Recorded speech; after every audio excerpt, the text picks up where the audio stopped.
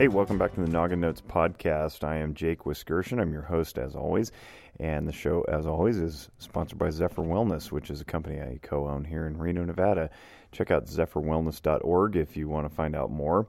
We are doing more, and just recently we are proudly announcing that we're in network with Health Plan of Nevada Medicaid, which is a Medicaid stripe that covers most of the children in Washoe County and Clark County. We happen to reside in Washoe County, so this would be relevant to those people who reside in Washoe County, but we're pretty proud of that because it's been a long struggle to get in network, and so now we can proudly say that we take Health Plan of Nevada Medicaid at Zephyr Wellness. Today's episode of Noggin Notes discusses school counseling and how important school counselors are. I think historically they've been chalked up as some sort of ancillary figure to most of K-12 education, and that's simply not the case. So today in the podcast, I interview Katie Baskerville and Dana Livermont of the Rapid City area schools. Excuse me, I choked on my own spit there.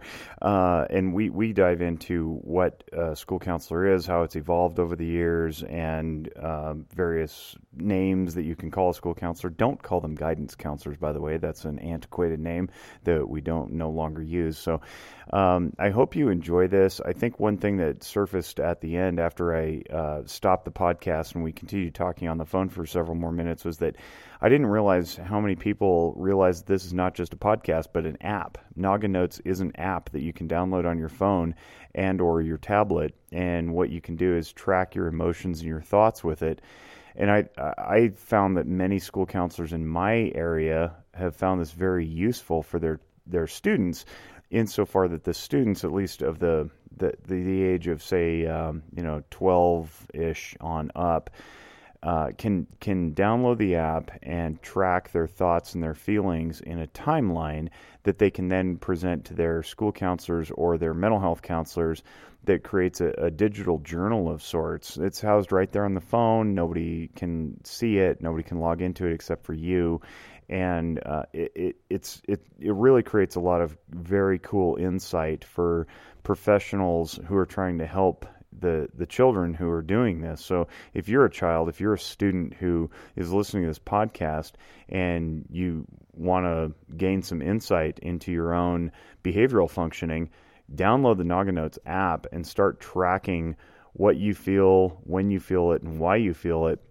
And you'll unfold over time this journal that basically gives you your own personal insight. So if you start to see trends emerging about why you're angry at a certain time of the day, you may correlate that to being hungry because you're in between meals, or you might be scared at a certain time of the day every day because it's heading into a break of some sort where you're going to interact with the kid who bullies you. So it might be illuminating to learn your own emotional functioning and string it out over the course of a timeline. So we invite you to download the Noggin Notes app if you don't have that.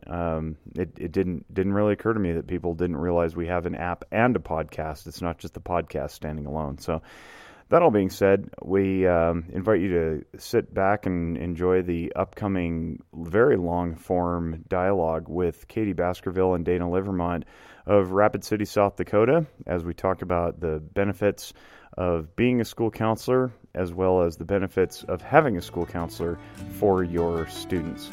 Enjoy. Well, we're back on the Noggin Notes podcast. You already heard the introduction, and you'll know that we're going to be talking with Katie Baskerville and Dana Livermont. I pronounced that right? It's not Livermont, is it? No, you got it perfectly. It's pretty phonetic, Livermont. Livermont. And Katie, you guys are both school counselors at Canyon Lake Elementary in Rapid City, South Dakota.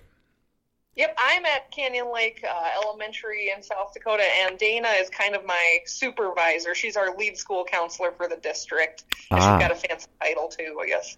Yeah, so I'm the College and Career Readiness lead school counselor for Rapid City area schools.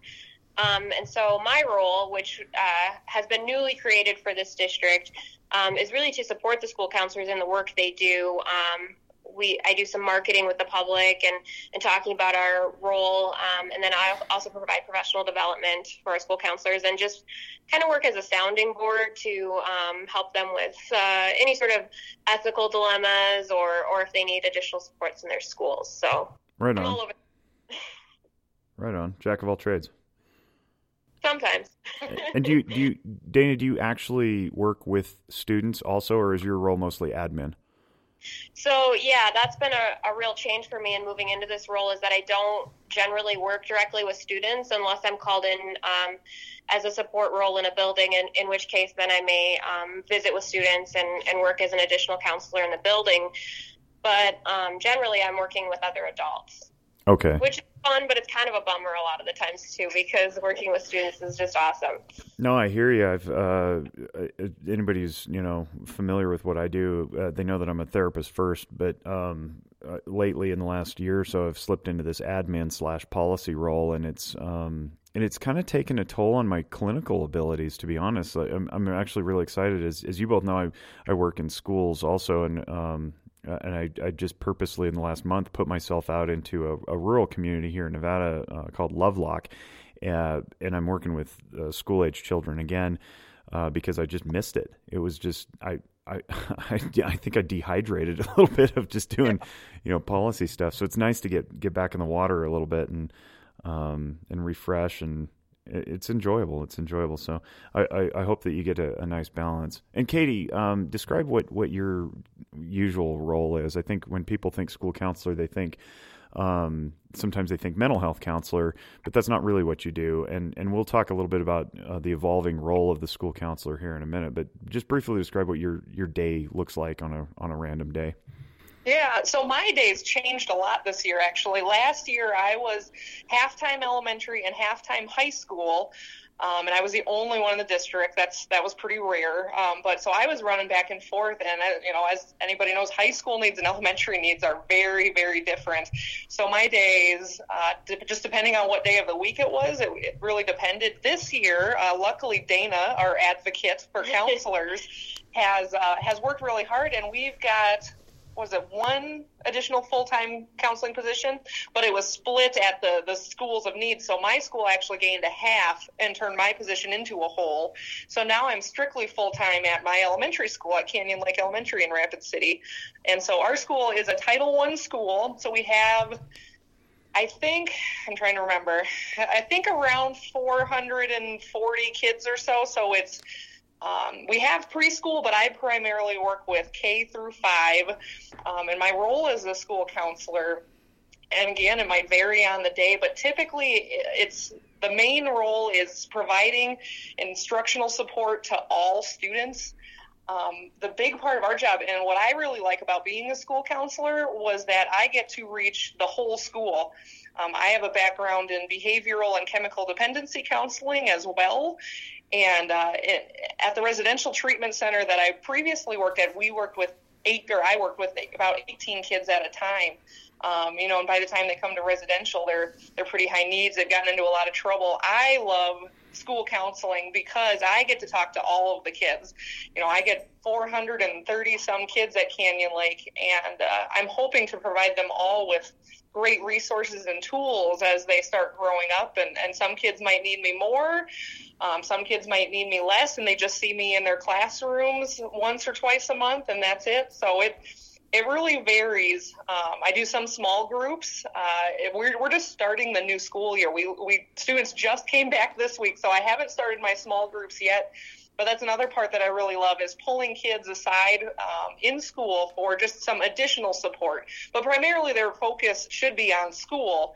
So again, that's a big difference between the mental health side and the school side, is ultimately we want the kids to be in class, but we need to address those needs as they come up as well. This is starting to sound like an advertisement for school counselors and maybe a public service announcement, Yeah. But it sounds like a really wonderful gig. I've in a previous life, I was an educator and I worked in schools quite a bit, and I really appreciate the way that you laid that out. The diversity with the students, I think, is very attractive. You mentioned residential treatment, where I mean, all kids who make it to residential treatment are very high acuity and high needs, and it's very intense. And so with a school setting, you're going to get some of those who are very intense and they have high needs, and there's a lot of stress in their lives and whatnot. But then you also get the high achievers and the middle achievers and kids who just need a nudge. And then there's kids who are, have different presentations and personalities. And so I think that's very cool that you mentioned that, because I think it's very attractive as a profession for somebody who wants to get into it.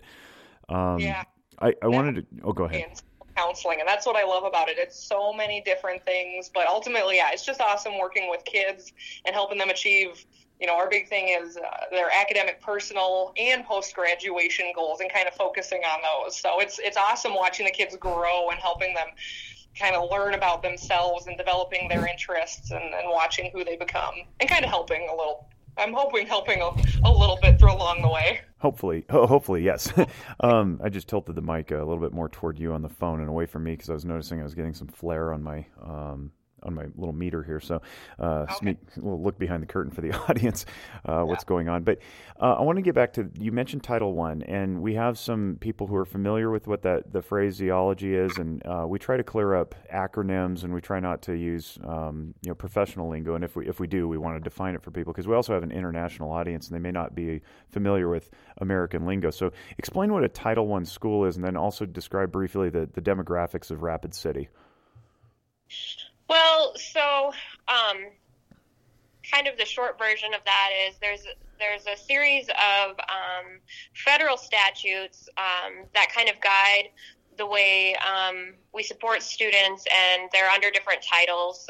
So you have Title I, Title VI, Title IX. But Title I is specific to supports for schools that service a large portion of low-income students, and that's usually determined by the amount of students who are on free and reduced lunch. So in Rapid City, we actually have a large number of elementary schools. In fact, probably more than half of them are considered Title I schools, and because of that, they get a little well, I shouldn't say a little, they get a lot of additional funding and supports, as well as some additional accountability to really strive to meet the needs of some of our low-income students and close the gap on their learning.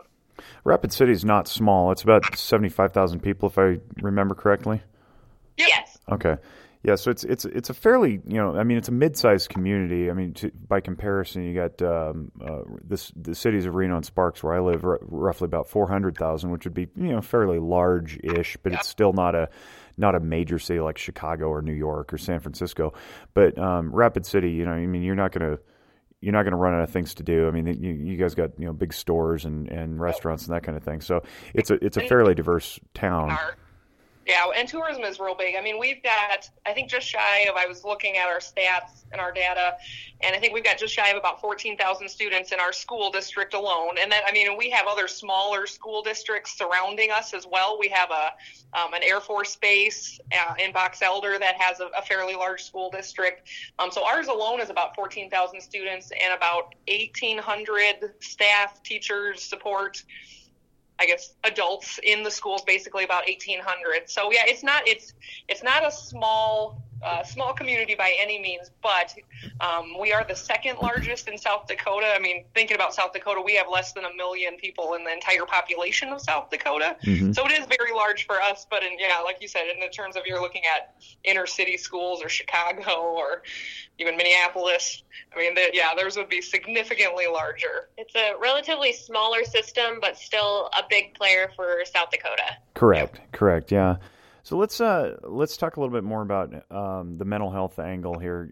Katie, you were talking about how you're previously in your career, you spent some time in residential treatment, and for those who may not be familiar with the way that intervention levels work in mental health care, we typically want to try, in all healthcare, I should say, we want to try the lowest level of intrusiveness first, and then if that doesn't work, we level up to something else. So, for example, if you break your arm, we just don't go right to surgery. We try to, set the bone, see if that works, and then if that doesn't work, we go to something else. So, in mental health care, it's very similar. So, the lowest level of intrusiveness would be what we call, outpatient therapy.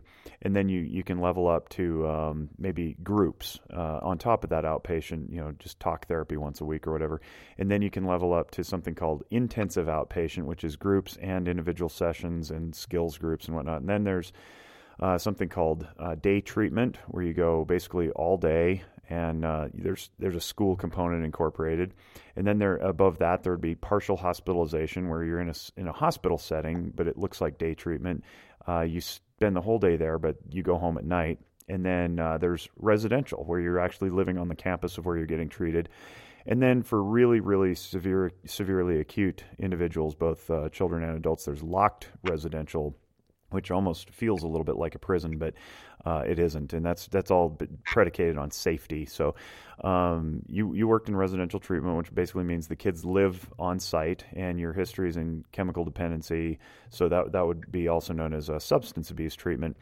But before we even get to talk therapy, there's a lower level still, which is basically just consultation. That's what a lot of people do with their friends and their colleagues and their families, and that's certainly some sort of treatment. We don't necessarily bill insurance for it or charge for it, but in a school setting, as I understand it, and I've never been a school counselor, but school counselors can certainly have good, healthy conversations with students that don't amount to, clinical level of care. And I know that you guys do that all the time with your kids. Some kids getting bullied or teased, and you pull them aside and you sit down and you talk with them about how to be resilient on that kind of thing, right? Yep. So, yeah, go ahead. Well, what I was going to say is I think that sometimes there's a misperception that school counselors are the same as like a counselor you might see at like a local mental health provider, but they're just placed at a school. And it's actually quite different. The training's different, and how our days look is quite different, and our code of ethics is different. So within our schools, we're really kind of framing ourselves as educators, but educators in a different way than maybe a classroom teacher. So what we're really trying to do is give students skills to respond to situations, or to cope with situations, or to have some resiliency. So very rarely would we do really intensive sorts of therapy with students. In fact, it's kind of a violation of our code of ethics to even dive into that realm. Really, what we want to do is provide lessons to give all students skills, and then pull small groups of students for more intensive supports and really hone in on those skills. And when we do pull small groups, it's intended to be brief and solution focused. So we're always kind of have a goal in mind, and it's not something where we really just kind of meet and hang out and let the conversation wander. Yeah. Ultimately, like we said, we want to get them back to class in the school setting. So if we identify students that maybe need a few more resources or higher resources, then we usually talk to parents, or we can make referrals. We've got a huge list of community resources out there for the mental health side. So then we'll help parents. We won't refer specifically to one treatment or form of treatment, but we'll kind of push them and say, maybe the student is really struggling more and would benefit from seeing an outside counselor maybe after school. I love that you delineated that way, education versus treatment. And I think that in our field, my field specifically with outpatient counseling, there's a lot of hybridization going on. Certainly we do teach some skills, but what you're essentially saying is you're equipping these students with knowledge and application. You're not taking a deep dive into the behind the scenes problems, like where it came from, the origins, the family histories, all that stuff that could be almost like, I use the metaphor of unzipping someone, because in a school setting, you don't have the time to work toward zipping them back up before you send them back to class. And so what you do is you teach, and it keeps them almost in their cognitive realm. And people who've listened to this podcast will know that the difference between emotion and logic is one that says, which part of the brain are you triggering? And if you stay in logic, you tend to have a little bit more surface level conversation. It's not so risky, and it doesn't expose the individual to more vulnerability. And it sounds like what you guys do in that setting is precisely that. You're teaching, you're educating, you're hitting the frontal lobe. Whereas in my realm, we're going more into the limbic. We're pushing people into emotion to help them sit in it and tolerate it and so forth. So I really appreciate that you lined that out. What are some other resources though that school counselors would refer out into the community for other than mental health treatment? Say for example, we have a young student who maybe is explosive in class, and they're kind of sent to us to say, how can we help Johnny remain calm and regulated in class? And we may give Johnny some strategies, and recognizing I'm about to have kind of an explosion here, to recognize that and respond and give him some strategies like, okay, maybe I could take a break to the bathroom to calm down, or count to 10, or whatever strategy works for Johnny. But we may also note that Johnny appears to have had some previous trauma or adverse childhood experiences in his life that probably need a little bit more unpackaging, just as you're talking about. And so we would, in that case, make a referral out for that sort of counseling and work in consultation maybe with that agency counselor.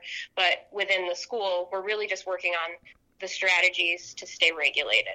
Does that make sense? Absolutely. Yeah, I love that anecdote. That poor Johnny always gets picked on a lot. Johnny and Billy, I think, are the ones that. And Susie is the girl. But yeah, no, I appreciate that. Thank you. What other besides counseling? What other stuff do you see present that maybe goes above and beyond what your scope of duty is in school? I know that some people refer out for, say, occupational therapy, speech therapy, those kinds of things. But do you see anything? I mean, do you ever refer out for, say, medical, or do you encourage kids to get involved in clubs or sports or activities, that kind of thing, that would also enhance their education that they could do outside the classroom? Yeah, so sometimes at least I can speak for my school. I can't speak for all schools. But at our school, we have some really awesome support. So we actually have occupational therapy part-time. She goes to a couple different schools, but we have an OT, occupational therapist, in our school. We have a behavior strategist who, we aligns a lot with what the counselors do, but is strictly looking at maybe the behavior side in the classroom. And we also have an intervention strategist. So we have a really awesome team of people that can provide different supports, depending on, like I said, if it's maybe the psychosocial side on the counseling end, or the occupational therapist side, or the behavior strategist. So we have a lot of great resources. So then we can meet as a team and discuss other referrals outside. So, if it's in the occupational therapy realm, we have that in the school, but we have it in the community as well. So, or sometimes if we find kids that maybe the kids and the families need, food or shelter or different kinds of resources, we have also those connections that we can hook families up with. So like our McKinney-Vento, which I believe is national. McKinney-Vento is also kind of a federal Can you define that? Or are you defining it now and I'm interrupting you? Kind of. Sorry.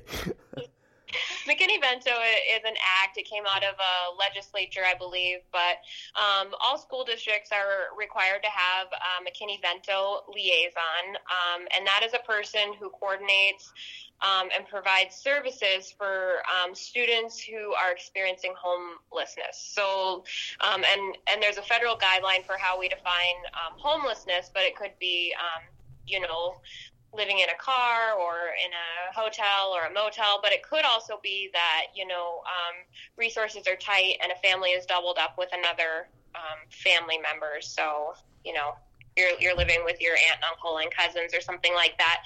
And it could be temporary, but during that time, you technically qualify for kind of a variety of services to help support the family. Some of those things could be like continuing to be enrolled in your school of origin. So say you were enrolled at Canyon Lake Elementary with Katie, you're experiencing homelessness and you're living in a different part of Rapid City, the law requires us to accommodate the student to still be enrolled and continue their education at their school of origin. So, beyond that, there's a variety of services that a student and families can qualify for if they're experiencing homelessness, and that's all under the McKinney-Vento Act. I like that you say experiencing homelessness as opposed to homeless children, because in something that we try to point out as frequently as possible is the use of language and not labeling people as though whatever they're dealing with is permanent.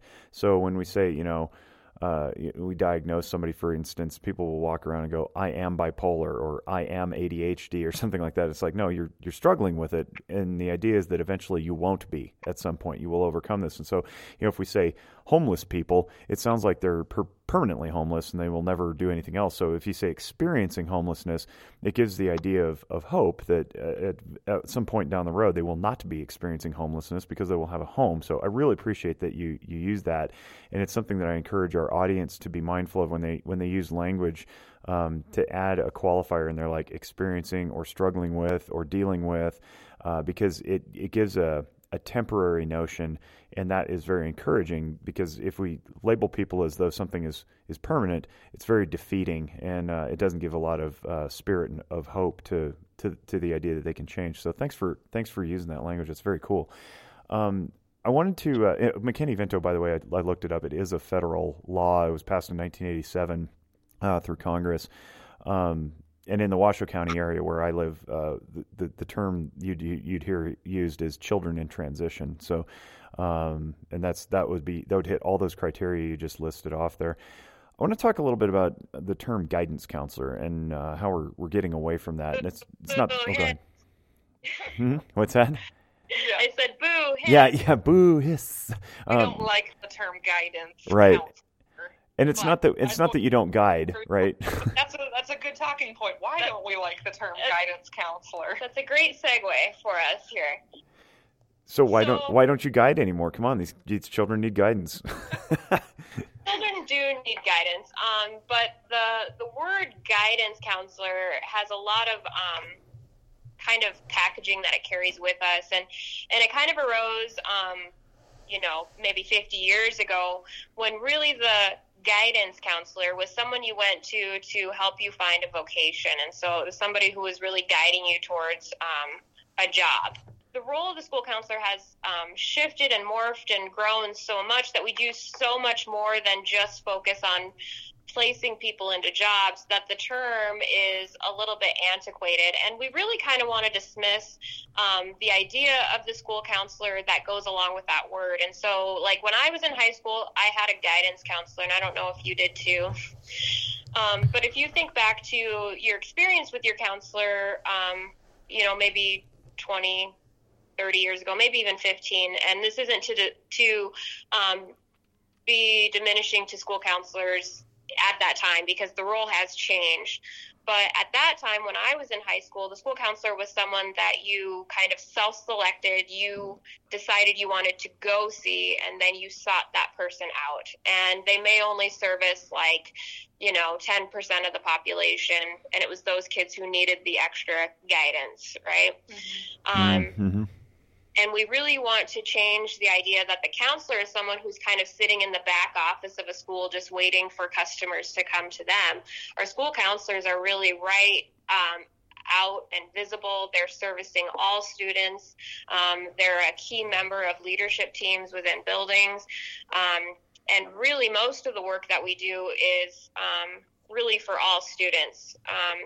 So we spend about 80% of our time in classrooms or doing school-wide supports, and maybe 20% of our time pulling kids into our offices and doing small groups and individual counseling. So the way that we look at a school counselor and how they use their time is really shifted from the days of the guidance counselor. Really, we like to be referred to as professional school counselors now. I like that. I appreciate that. That helps me actually understand a lot more, too. And for as much work as I do in schools, I think that laying it out like that really helps paint the picture for the audience, because I know what you're talking about. But a lot of people, I think, especially parents, they go, well, what does a school counselor do? They in middle and high school, maybe they help you set your schedule and then run some anti-bullying stuff in the classroom, and then they twiddle their thumbs all day. But that's not at all true. You're very active. We are tired at the end of the day. Yeah, yep. And, and we have different kinds of curriculum, but in our district specifically, like, we have a school counseling curriculum. The school counselors all will start implementing the lesson plans so that they kind of match and align across the board each month, so that if we have students that transfer, they'll kind of know what's going on and using common language throughout the school. Oh, that's great. But then ultimately the school counselor can put their own kind of flair on it, because obviously we're all creative individuals too, and like to put our own spin on things. So again, it kind of goes back to being counselors and being teachers all at the same time, and teaching students. And like I said, we just established a new curriculum starting this year, so we're just starting to implement it now and kind of in the early phases. So we're intrigued to see over the next couple months how that goes, and collecting our data and kind of interpreting how effective it is, which I think we're all super optimistic that it's going to be awesome. I'm excited to see how that kind of unfolds, and having those lessons, and then having the kids using, like you had mentioned, how important common language is, so that all the kids are kind of on the same page as well. Speaking of data collection, there's a lot of controversy these days about how schools are not educating anymore; they're just testing, right? And so there's a big push to reincorporate, teaching and get away from the tests. But I don't know how that battle's necessarily playing out, because it's not in my wheelhouse these days. But talk to me a little bit about what your experience is there in Rapid City with school counselors doing the testing, and how much of a burden that is on your schedule, or if it is. Well, a couple of things. That's definitely something that school counselors across the country are continuing to kind of hold up their hands and say, wait a minute, this is not an appropriate duty for school counselors. It's really more clerical to be putting kids into the testing systems and monitoring students as they test, and then catching all the kids as they make them up. And that traditionally has been a role for the school counselor. So it's taken a lot of work, particularly in our school district, to kind of redefine how the school counselor's time should be used. So all of our elementary counselors do not work within the role of testing coordinator. Woohoo! Yeah, so there's That's great. But like many of the other school districts across the country, we're still working to pull that off of the plate of our middle school and high school counselors. And some may argue, like, school counselors are not in a classroom, they have the time to do it.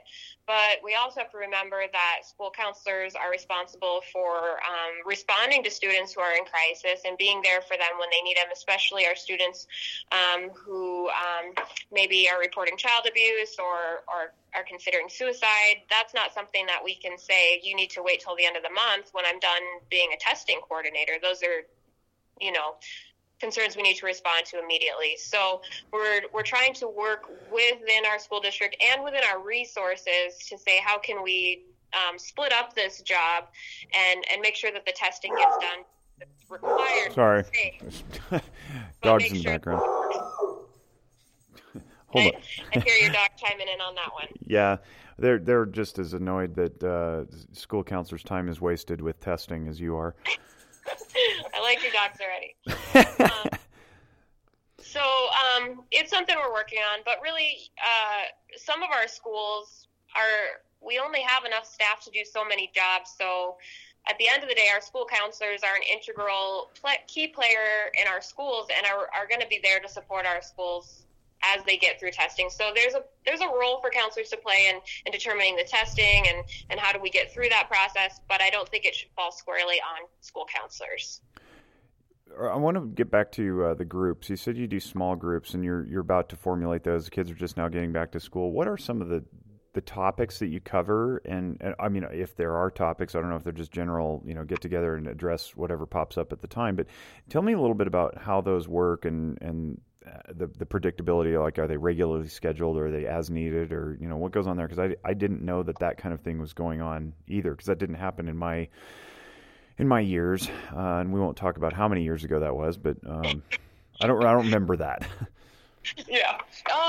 So I guess I can speak for myself. I think a lot of at least the elementary counselors, I think across our district maybe have some similar groups. But yeah, we usually kind of assess the needs at the time. So I'm trying to think in the past what kind of groups I've done. I mean, it's been all across the board from, friendship groups, maybe for, my 4th and 5th grade girls who are struggling, with their friends and frenemies. Maybe that they need a little bit more support on how to be a good friend or how to look for, good qualities in other friends. And keep friends. But then we've also done things, like I said, we have a large military population in our area. So I've done some groups, small groups on children with deployed parents. We also have quite a few students that might have incarcerated parents. So having like a student group for that and the struggles that they might be facing. I've done groups for parents who are going through a divorce and the kids might be struggling. So it's just kind of, it depends what pops up in the moment. If we have a couple students, and then one of my favorite ones, which, like I said, since I was split the last couple of years and I was putting out a lot of fires and crisis stuff, I didn't get a chance to do it so much. But one of my favorite groups, we just call it Lunch Bunch, and it might be a group of kids that are maybe just struggling in school and need a little extra support, and then we come in and they bring their lunch and we get to have a little mini group and have lunchtime, and I love that one. And my favorite thing, and they think it's fun too, I call it the A's and B's. What was your A for the week and your B for the week? Your awesome and your bummer. And then so it's a simple group. It's just, well, this was really awesome this week, and this was really a bummer. And then the kids themselves can kind of chime in, and give them some support. And then I'm more just, facilitating, instructing, and kind of helping guide that conversation and making sure it's appropriate, obviously. But that's more like just a fun group for some peer things. So we do a lot of different kinds of groups. I'm trying to think, I've done more than that too, but anger management, some self-regulation sorts of things, social skills. Some of our students just need some help, like recognizing a social cue in somebody else, that when somebody, offers you something, you should say thank you, and this is why, because it might make the other person feel this way. So we can have groups even just on those sorts of things. In the middle school, the groups tend to focus more on peer relations. You might have like a girls group or a guys group, and sometimes some study skills groups and organizational sorts of things to help them be successful in their academics. And then those things also can carry over into high school. And then in high school, you can even start to see some groups in advising for college and careers. So if you have a group of students that are all going towards the same university or all interested in STEM careers or something like that, you could pull them together to advise them in their course selection and things like that. So that's awesome. Creative to make the best use of your time. Yeah, you guys are really plugging a lot of gaps there, is what it sounds like. It sounds like any sort of deficiency that a group of kids may be experiencing, you're there to fill that hole, so to speak. And that sounds awesome. It sounds really diverse in the fact that it'll keep you on your toes too, and you won't ever really get bored. So that's cool for school counselors. We want to be there for all students, and just looking at like what is getting in the way of you being successful at school. And sometimes those are academic things, like just having a folder to put your homework in and having kind of a system to go home, do your homework, and bring it back. But it could also be some personal, social things that are getting in the way of you being successful. And we try to understand what those barriers are and come up with some solutions to help them be successful and to continue on in their journey through the K-12 system. I wanted to ask about something that's becoming more prevalent. I don't want to say sweeping the nation because we're not there yet, but it's getting to that point, and that's something called either positive behavior intervention support, or PBIS, or multi-tiered systems of support, MTSS. And they're not the same, but they're kind of in the same camp, if you will. And what it is for the listening audience is you structure or stratify students into tiers, essentially. And tier 1 would be all students. Tier 2 would be all students plus students who meet different criteria. And then tier 3 would be the students who need the most. And I'm using very vague terms here because I don't want to categorize it in one way or another. But an example might be Tier 1 students is everybody in the school, and they all get, we'll use mental health, for example, because that's my domain.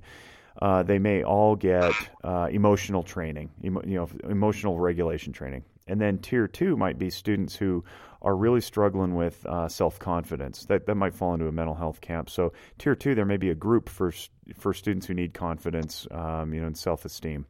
And then Tier 3 would be the students who are so low on their self-confidence that they're actually depressed, and then they might be referred out to community-based resources like Zephyr Wellness, for example, an agency.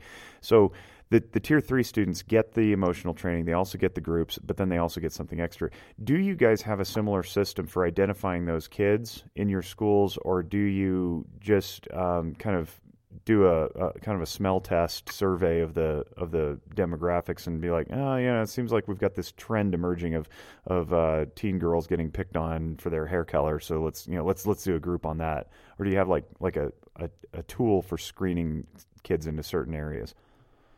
Yeah, that's a great question. So in Rapid City area schools, we do have MTSS, or multi-tiered systems of support, and that's kind of an umbrella term where we have all sorts of tiered models fitting under that. So as you mentioned, PBIS, or Positive Behavior Intervention Systems. There's also RTI, which is response to intervention. Mm-hmm. So that's kind of an academic realm one where you have your classroom instruction, and then you have maybe additional supports for the next 15% of kids who need a little boost, and then maybe 5% of your kids are maybe referred in for some special education or some specialized instruction. Similarly, in counseling, we're trying to move towards a tiered model as well. So kind of as I mentioned earlier, all classes, all students getting your classroom instruction, and that should meet the needs of about 80% of your students, and then doing groups for about 15%, and then maybe 5% for your most intensive services. One thing that we know here in Rapid City is that we don't have a real data-driven metric for moving kids into those tiers. But what's really exciting is we had over half of our counselors this summer engage in a book study.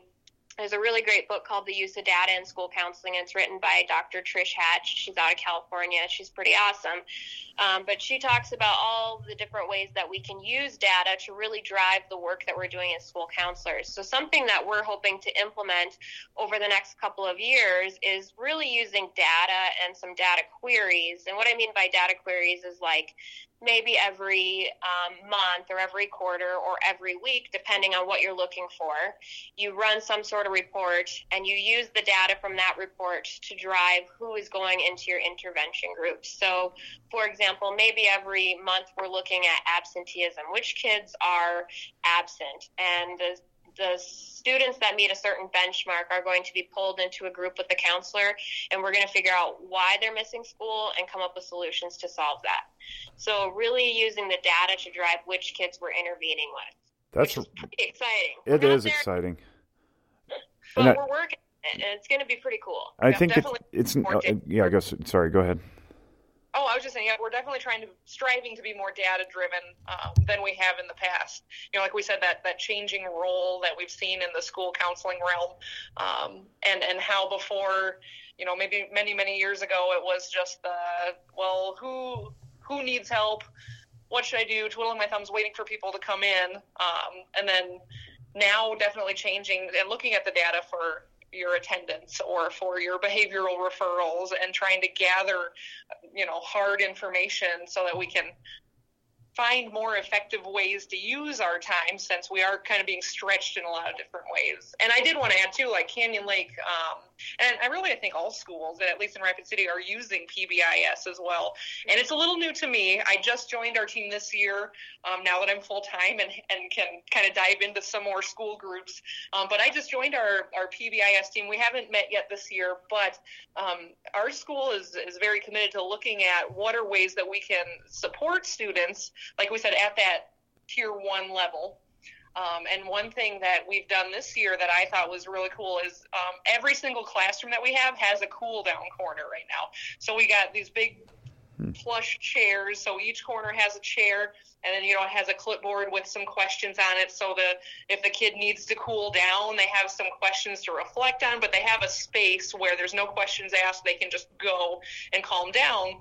And then using, that positive behavior support and praising them for, I'm glad you were able to go calm down and use that corner, rather than responding, or was it in a negative sort of way, like as a consequence. We really want to go sit in that chair. Yeah, we want to praise students for doing the right thing and using the strategies and resources that are available, as opposed to speaking down to students for having for needing those resources. So it's really shifting the way that we talk to students. I can feel the cynic in me rising up, probably as a byproduct of the generation in which I was raised, saying, well, that's just going soft on the kids. Can't we just force them to pay attention and don't worry about their feelings? And obviously you guys know that I don't believe this, but there's still a contingent of people out there who will say something like, why do we need cool down corners? We're just creating more snowflakes. This is the participation trophy generation where everybody's entitled to, just take a time out from education. And then what happens if the process gets abused? And then what happens if the kids start teasing each other for taking too many timeouts and your, cool down periods? So how do you confront those types of combative, contrarian naysayers? I think things have changed so much, over time, as things do, and change happens. But I think we're seeing, and we're actually doing a school-wide book study this year, and about trauma and how trauma has been impacting our students more. We come from a very, I think, hard knocks, red state ourselves, very kind of old-fashioned in the thinking as well. So we do hear this a lot. But I think it's just important to address that since things have changed, there's so many more students that are going through family separations than ever before, and bringing that trauma back in with them to school. So, why not have that, and I know, again, safe place. I know that's kind of a trigger for some people. But I have this safe place for kids to learn to calm down, so that, like I said, you're not a volcano and just waiting to explode all over everybody else. I think some of the best ways to combat that thinking is to talk about some of the science behind it. And I referenced it earlier, and maybe you've kind of mentioned it on this podcast, but talking about the ACEs study, which is Adverse Childhood Experiences. And so there's been some research about how the experiences you have as a child, and there's like a little checklist. There's 10 of them on there, and some of the things are like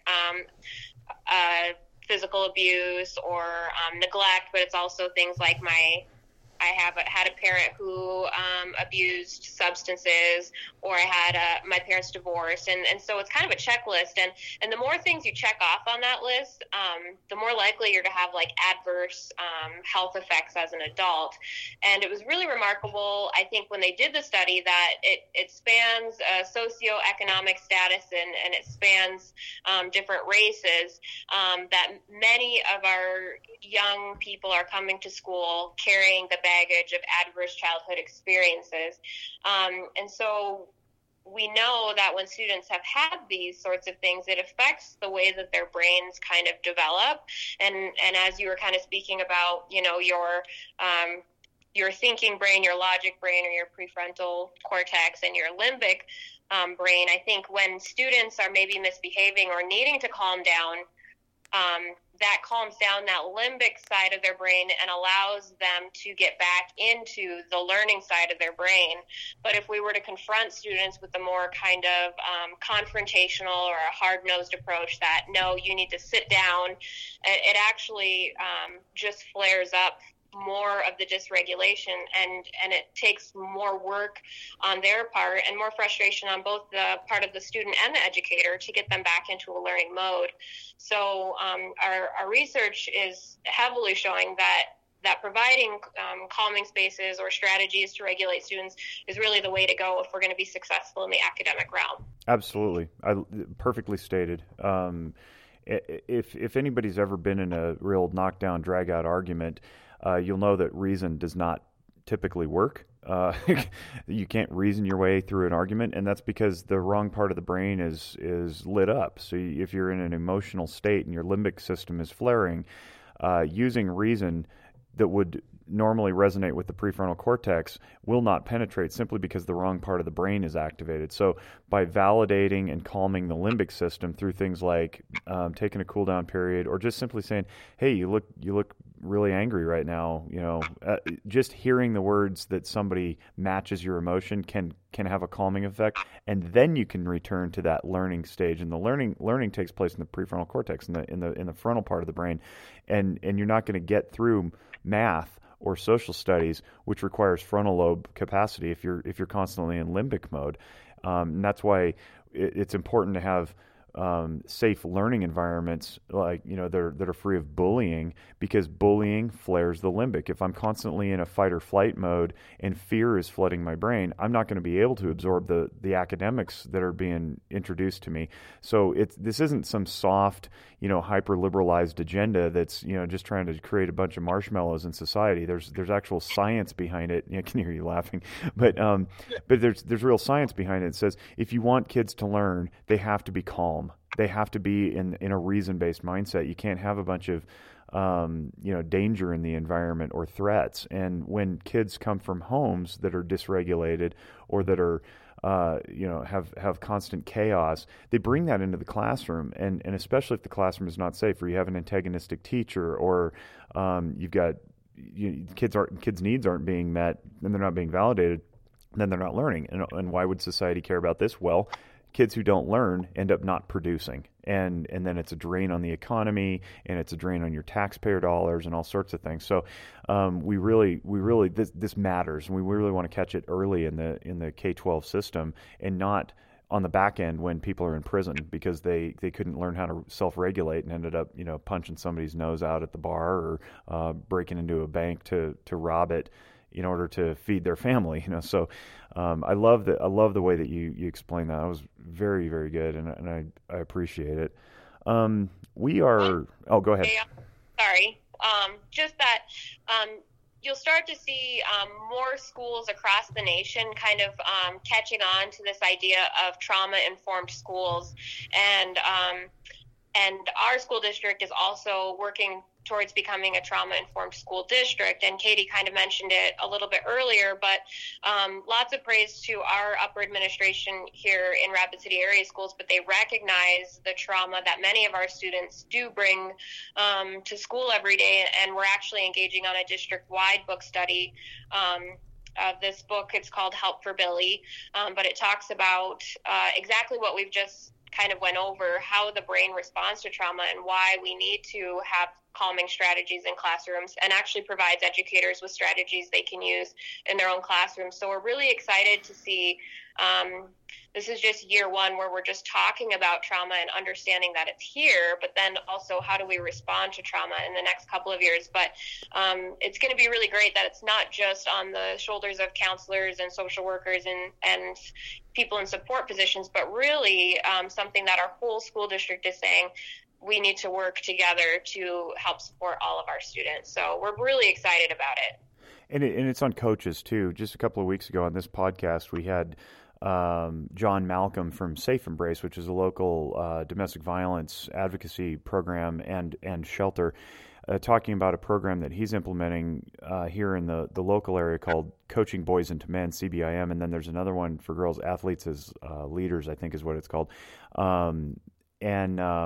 It comes from Futures Without Violence is the national organization that's pushing it, but it's trauma-informed coaching is basically what it is. And you don't have to be a victim of severe trauma. You don't have to have been, severely neglected by your parents to experience trauma. All trauma is an exposure to too high of a level of emotion at too early of an age, and that can be anything. It could be my 3-year-old watching a dog get hit by a car. That's too early for that brain. And what we're seeing across the nation now, and I didn't want to get into social media because that's a completely different wormhole that would occupy an entirely different podcast. But what we're seeing is across the nation now, children whose brains literally are not developed to the point to receive the images that they're seeing on social media are being flooded at too early of an age, and that's resulting in a stunted growth of sorts, psychologically, emotionally, and socially, so that they can't focus anymore in school. So it's really important that we have this trauma conversation, not just because of the big bad things that we all think of, like, house fire, or car accident, or terrorist attack, but it's the low level constant bombardment of images that are far too mature for young developing minds, and it's inhibiting their ability to be educated, which then, of course, as I just alluded earlier, it inhibits their ability to be productive later on down the road. Yeah, absolutely. And that's what we've had discussions about, how trauma really is an umbrella term, and there's so many things that can fit under that umbrella. It's, like you said, it's not just it's not a handful that you can count on, each of your fingers.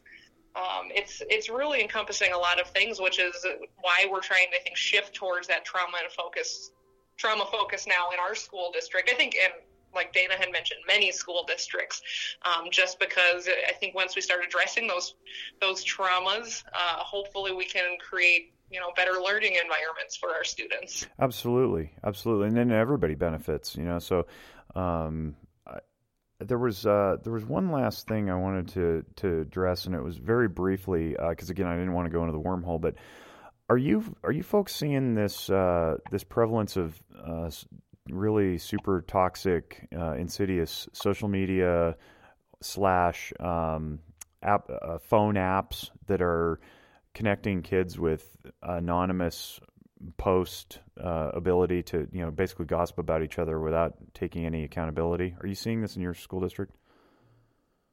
Yes, I would say so. Yeah, and like you had mentioned, this is a wormhole that we could go down and probably talk about for another hour. But social media, and the online sites. I know I've had students at both levels, elementary and high school. I've actually never been, at a middle school outside of my counseling practicum a long time ago. But we're seeing that a lot at schools now. Or what did the kids call? I think the other day I heard ghost accounts. Mm-hmm. Right. Yeah, we're start anonymously posting on things, and even at the elementary level, we're seeing it. Yeah, and I think this presents a real tough obstacle for us to overcome, because I think as adults, when we think about social media, we're thinking about like Facebook and Twitter and maybe Snapchat, and those are the things that teenagers are not even using anymore. They like, the technology is coming fast, and they're in their own circles of influence that we can't even penetrate sometimes. So there's like this whole subset of conversation that's happening among teenagers in particular, that it seems like it's not necessarily that we're oblivious. We know it's happening. We can't keep up. Get tidbits of it, but we just can't penetrate and even know what's happening in that realm, and it's kind of scary. Well, and it keeps changing. We just can't keep up. I mean, right. Buckle in, because in a couple of weeks I plan to do a podcast with a school counselor here who he's Zephyr Wellness's IT guy, but he used to be a clinical professional counselor intern also, named Jeremy Elsmore. He and I just did a presentation at one of the local middle schools on that precise topic to parents, and it was for parents only, because we were basically displaying all the secrets that the kids may or may not know, and we didn't want kids in there learning new bad habits, but we wanted to arm the parents so that they could have a vibrant, robust conversation among each other, and then among school professionals and with their children about safe networking, basically safe online activities. So we're it was so valuable that a couple other schools have actually asked us to present. So we're going to do it on Noggin Notes to bring it to the broader populace, because unfortunately, we're not going to go into specifics, obviously, on which apps you can download, because I know kids listen to this, but we're definitely going to give an overview on how dangerous it is, and how you can literally find somebody standing at your door because you thought you were talking to another 14-year-old, and it turns out it was a 54-year-old, and it's very, very spooky. Yeah, and we do some lessons about the cyber safety. Like Dan said, I'm getting old. I can't keep up with the technology anymore. But I found, and maybe it's kind of funny, I won't name my sources, but I have a couple when I was in the high school and the elementary kids that would just tell me all about it, and would start divulging kind of well, this is what kids are doing now, and finding some of those. I learn so much from kids every day. Oh, yeah. And kind of partnering with those kids, not so that, telling them not so they'll get in trouble, but just, what's new? So what are the new cool things? Man, I sound so old now. And good for you for having that rapport. Working at an elementary school sure makes you feel old sometimes. Well, and I like where you're going to, because I don't think we're ever going to be able to play catch up on the social media game with young people, but I think where we can maybe make some gains and really help students is on the educational front, and really, just as Katie was talking about, and you're talking about here too, is informing students and giving them the tools to make smart decisions when they are out there on their own in the world of social media. So again, giving them the right tools. Yeah, I've always found that liberty tends to produce better results than constriction or overblown draconian oppression.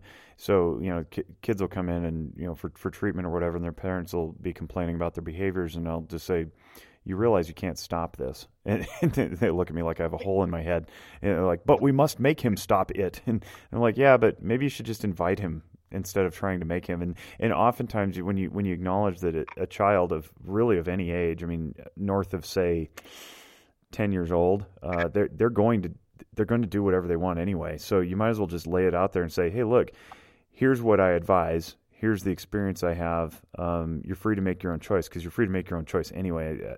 You can't duct tape kids to the ceiling and refuse to let them go.